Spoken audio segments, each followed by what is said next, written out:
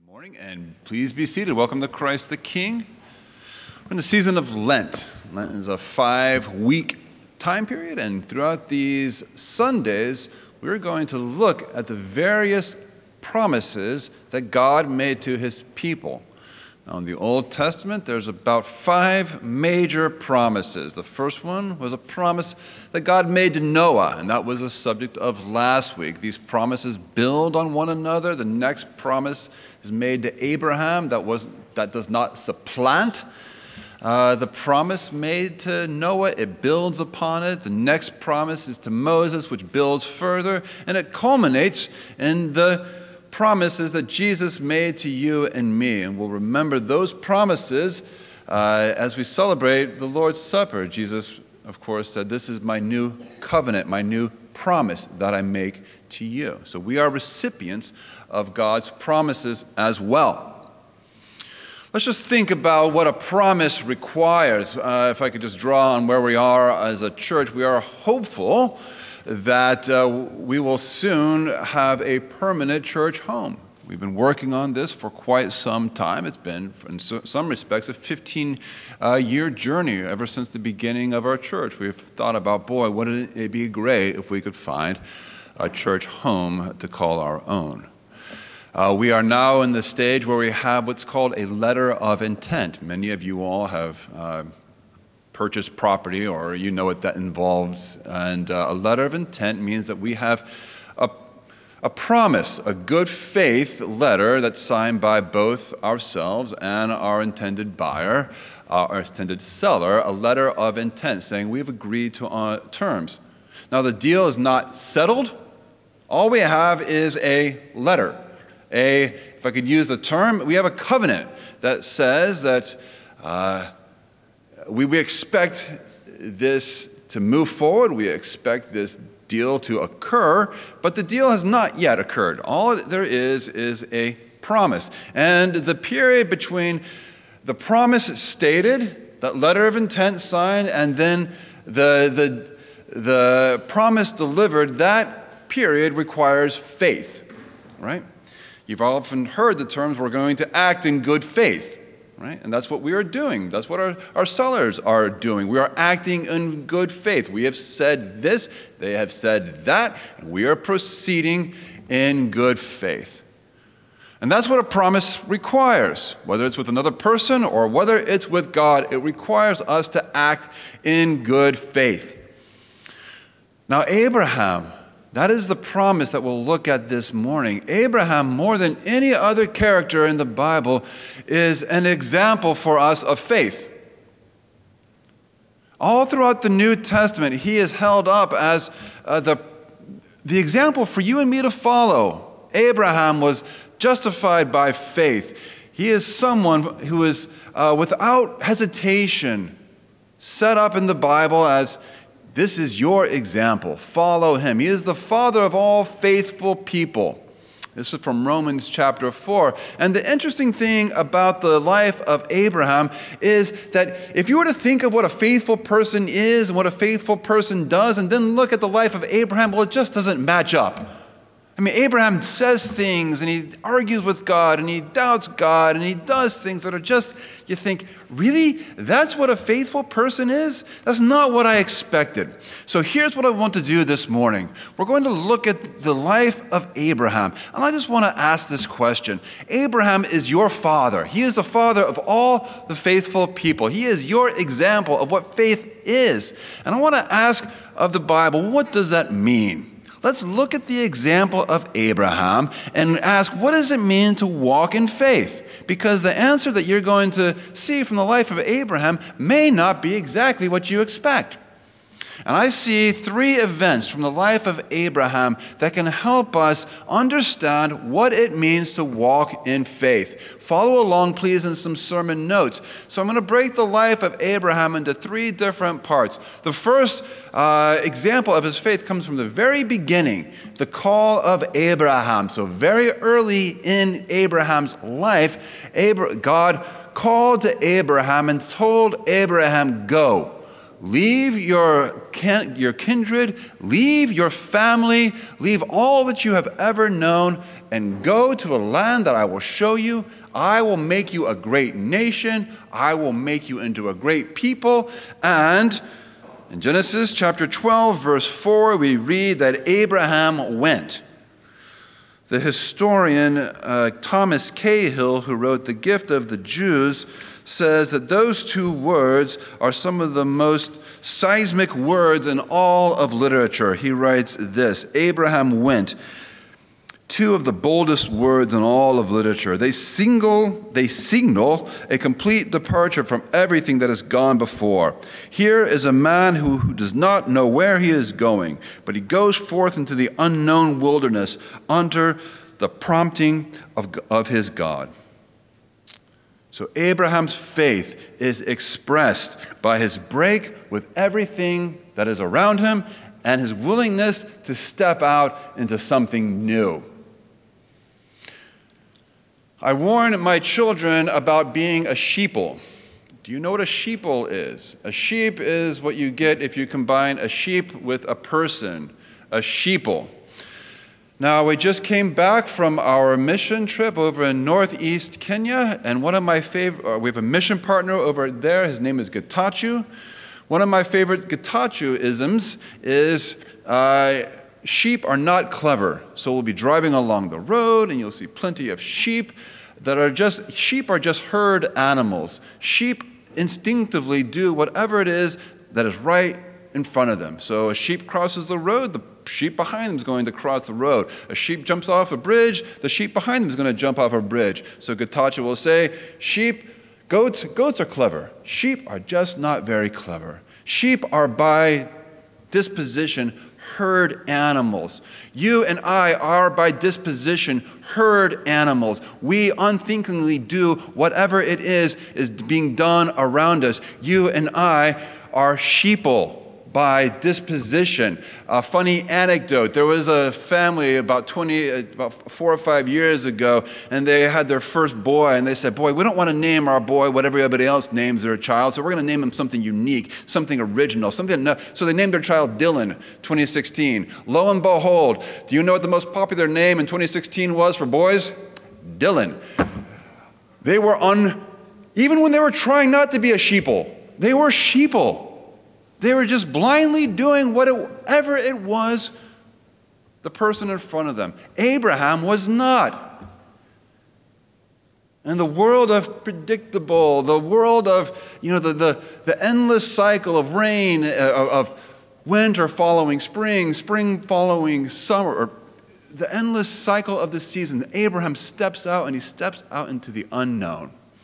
And friends, there is so much of life that requires you and I to step out into the unknown.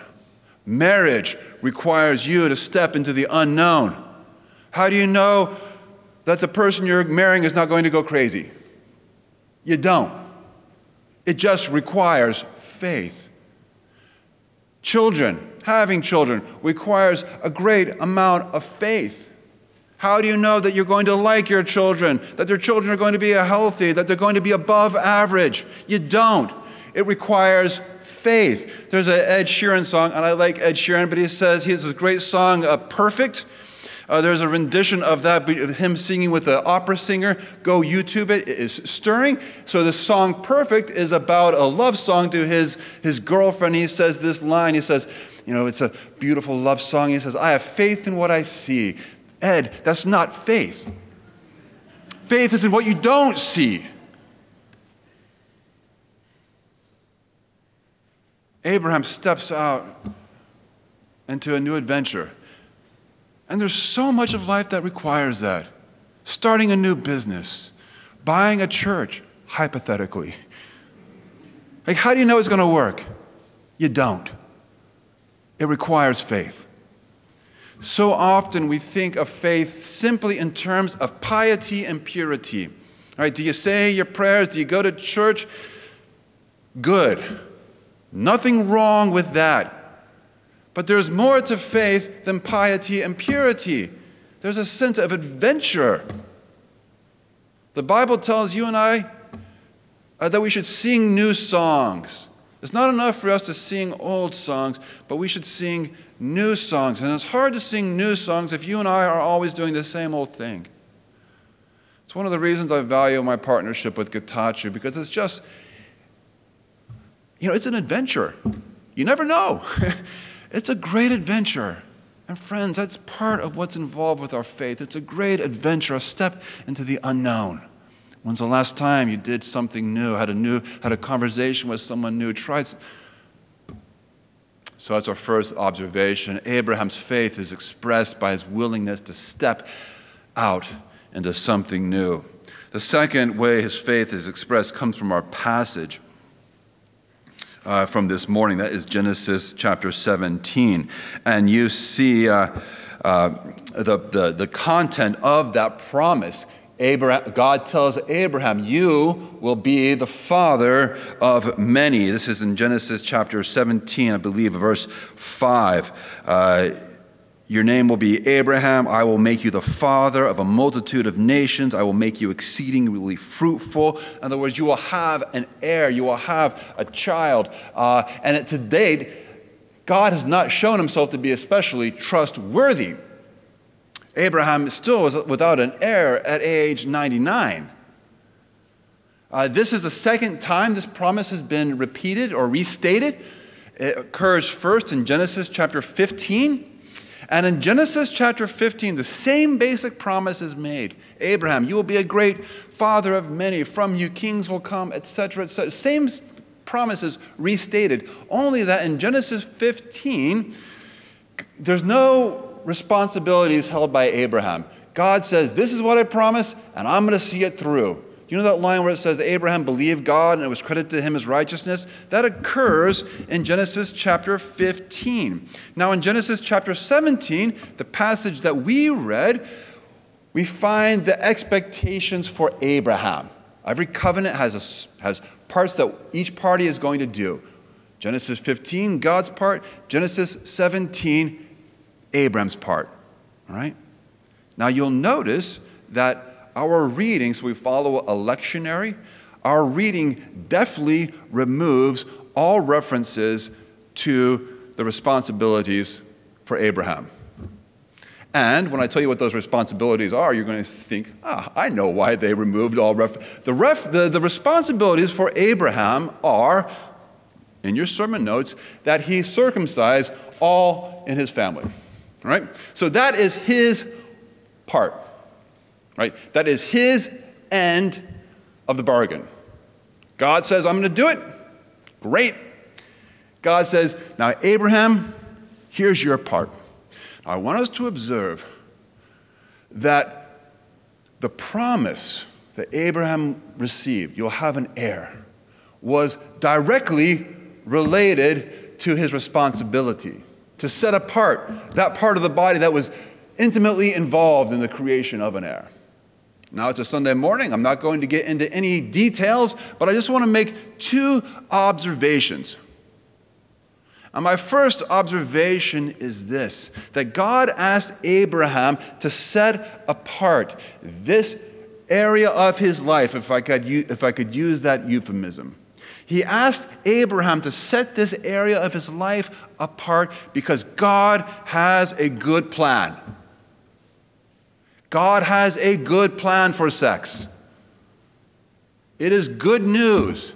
The self-giving and sacrificial love that he asks of married people and asks of single people is good news. And that is the first implication. The second implication is that God asks Abraham to set apart this area of life because it is important. More important than we realize. Look at the observation from Karol Wojtyła, better known as John Paul II, who more than anyone has written about this subject. He writes,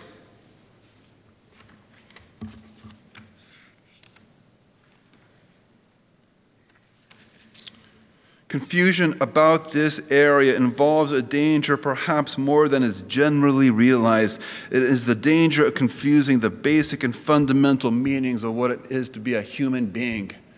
You hear what he's saying? He says the person, the church, the culture, the people that get it right in this area, are going to get a whole lot of other things right as well.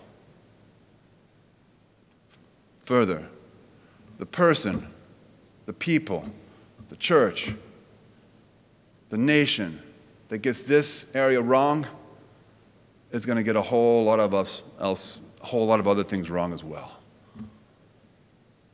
Much more could be said, but I want us to observe that the first thing, and this is before the Ten Commandments, no Ten Commandments, no laws about, this is God's first ask of his people. Set this area apart. And we should have a healthy respect and a healthy fear and a healthy hope that we would do just that. So my second observation, Abraham expresses his faith by setting this vital area of his life apart. Okay? The third way Abraham's life reflects faith comes at the very end of his life. And one of the most sobering stories of the Bible, Genesis chapter 22. An heir is finally given to Abraham. He has a son, his name is Isaac. And God tells Abraham the same way he told Abraham in chapter 12, Abraham, go.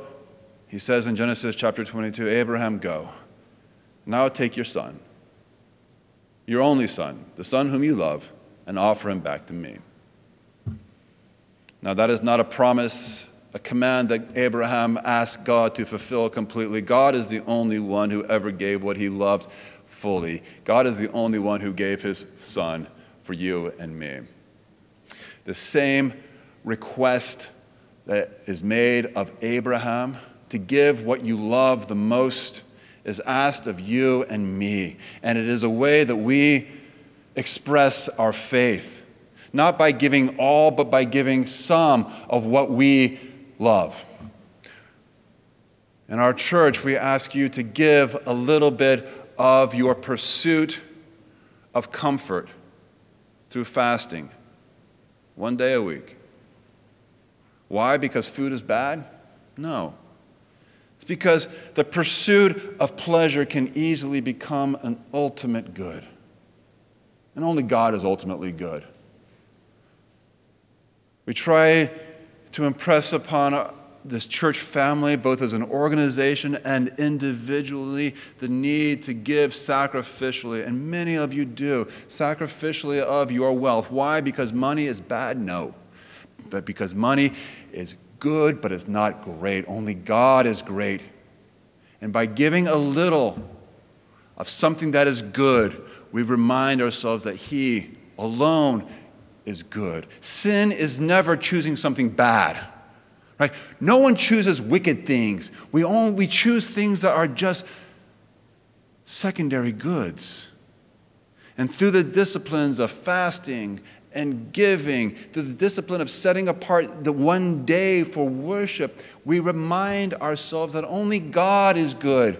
And all these things which are secondary goods, we put them in their place by giving just a little bit of them. And so that is a third way Abraham expresses his faith, by his willingness to depart, or willingness to let what he loves the most go. And so there we have it, 3 ways that Abraham's life expresses faith. He steps out into the unknown. He sets apart one area, one vital area of his life, and he gives up what he loves. This is how Abraham lived in good faith as he waited for the promises of God to be fulfilled. And they were. God fulfilled his promises. They just took a long time. So get used to it. God has made promises to you. He's made a new covenant that he will be your God and you will be with him, and he will wipe away every tear and all will be well. It will just take time for that promise to be realized. And in between the time in which that promise was made and that promise is realized, you and I must walk by faith. What does that mean? It means that we have a life of adventure, a life when we step out into the unknown, a life in which we set apart one vital area of who we are, a life that gives up one small portion of what we love. And that is what it means to walk by faith, according to our father Abraham. So we thank you, Father, for your servant Abraham, the father of our faith and the example of all faithful people. Help us to believe in you. Help us to express our belief through stepping out, through setting apart, and by giving up. Amen.